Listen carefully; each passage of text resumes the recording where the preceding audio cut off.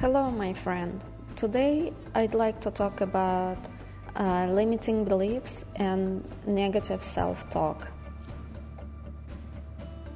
Each of us sees the world through a unique lens, and that's why we all have a different perception of reality. Limiting beliefs are based on our past experiences, social conditioning, family habits, or painful memories that override positive experiences and emotions. Usually, limiting beliefs run inside us when we interact with others. We don't talk about them, but we experience them inside us. Limiting beliefs can be very loud in our head, altering the conversation, emotions, and choices we make. What took me a very long time to understand and manage is my thought process. Our thoughts have a direct impact on our emotions because thoughts are based on memories. It's simply a survival mechanism of human species. So when some memories carry negative charge, we create negative thoughts that in turn make us feel bad or fearful of something. This kind of thinking in the past creates the same kind of emotion that in turn forces us to make the same kind of choices. In other words, we create negative thoughts based on our past or painful memories and react to them with the same emotion. This behavior is automatic as we are unaware of it until we notice the same train of thought. So what happens when you catch yourself thinking the same thought that's also called negative thinking, or you catch yourself having a limiting belief? You are aware of it. That's the first step. From now on, you need to reprogram your brain to think differently. You'd experience lots of pressure inside you if you really want to change it. I watch myself what I think, and if this thought is negative, I acknowledge thinking it. I also think why I said it, and then I say to myself that whatever I'm thinking is not true. I say not true and immediately find the opposite example of that negative thought because I also have positive memories, but they are not as bright as the negative ones I got used to repeating.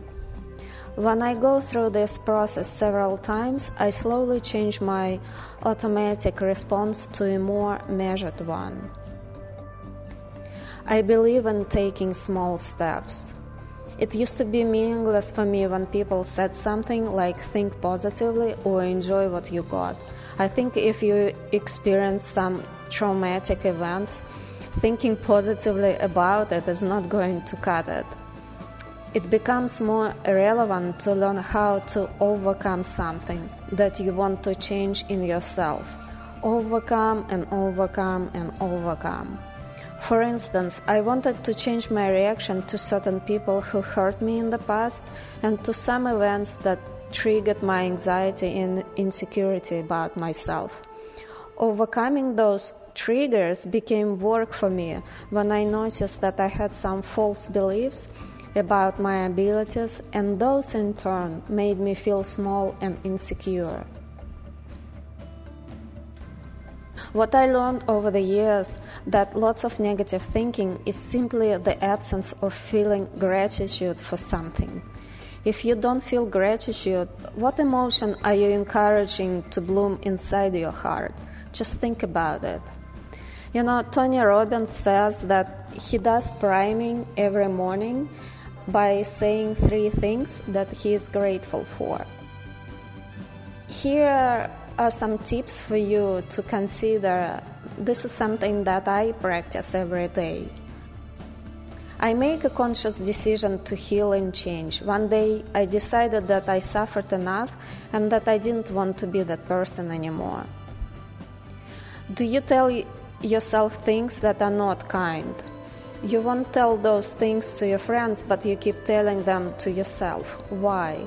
I used to hate myself and say terrible things to myself, but then I began to pay attention to that, and I decided to change that.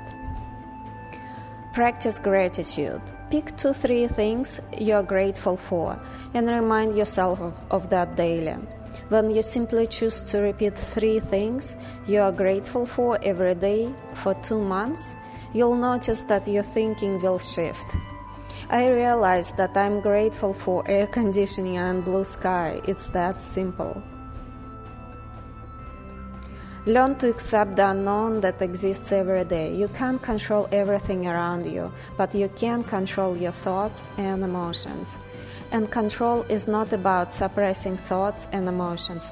Rather, it's about learning to acknowledge and let them pass without creating a whipsaw of painful feelings. Do something fun every day. By doing something exciting daily makes us happy. I paint, run, swim, and write about art. That's fun for me.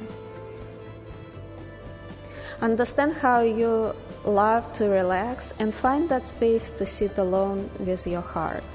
This is usually called a meditation, just being alone with yourself, with your thoughts, emotions. It can be very clarifying. Everyone seeks love, even those annoying or complaining people. We need to find compassion for those people or walk away without drama. Choose intention. Choose to believe in yourself and your superpowers. I used to not to believe in myself, but place that belief in everyone else around me. I changed that behavior and now I believe in myself even if I'm the only one who thinks that. Don't say anything negative about yourself. Figure out why you keep saying this instead. Artists have a lot of negative talk about them saying that they're not good enough or that they'll never be able to accomplish this or that. If you keep saying this to yourself, you begin to believe in this nonsense. Have concrete list of goals to achieve what you want. It's a lot easier to do something when you have a list and you can look at it if you get sidetracked. Leave people who are not supportive of your goals and intention. Attract positive and supportive people who are a step or two ahead of you. Find role models or a mentor for yourself who did what you want to do. This is like the most important thing that I missed out in my life. I think mentorship is the most important thing that you could bring into your life. In conclusion, it's possible to repair thinking process and emotional distress that we get used to feeling. Mastering how we feel about something can change our perception of reality. People are entitled to have their own opinions that might not sit well with you. You have the power to choose if you want to adopt their beliefs as yours or not. I think that real freedom comes with understanding of your limitations and working through them. When we get rid of everything that no longer serves us, we become empowered and free to play, create, and love. Love and light, guys. I hope this is helpful for you. Enjoy your day. Bye-bye.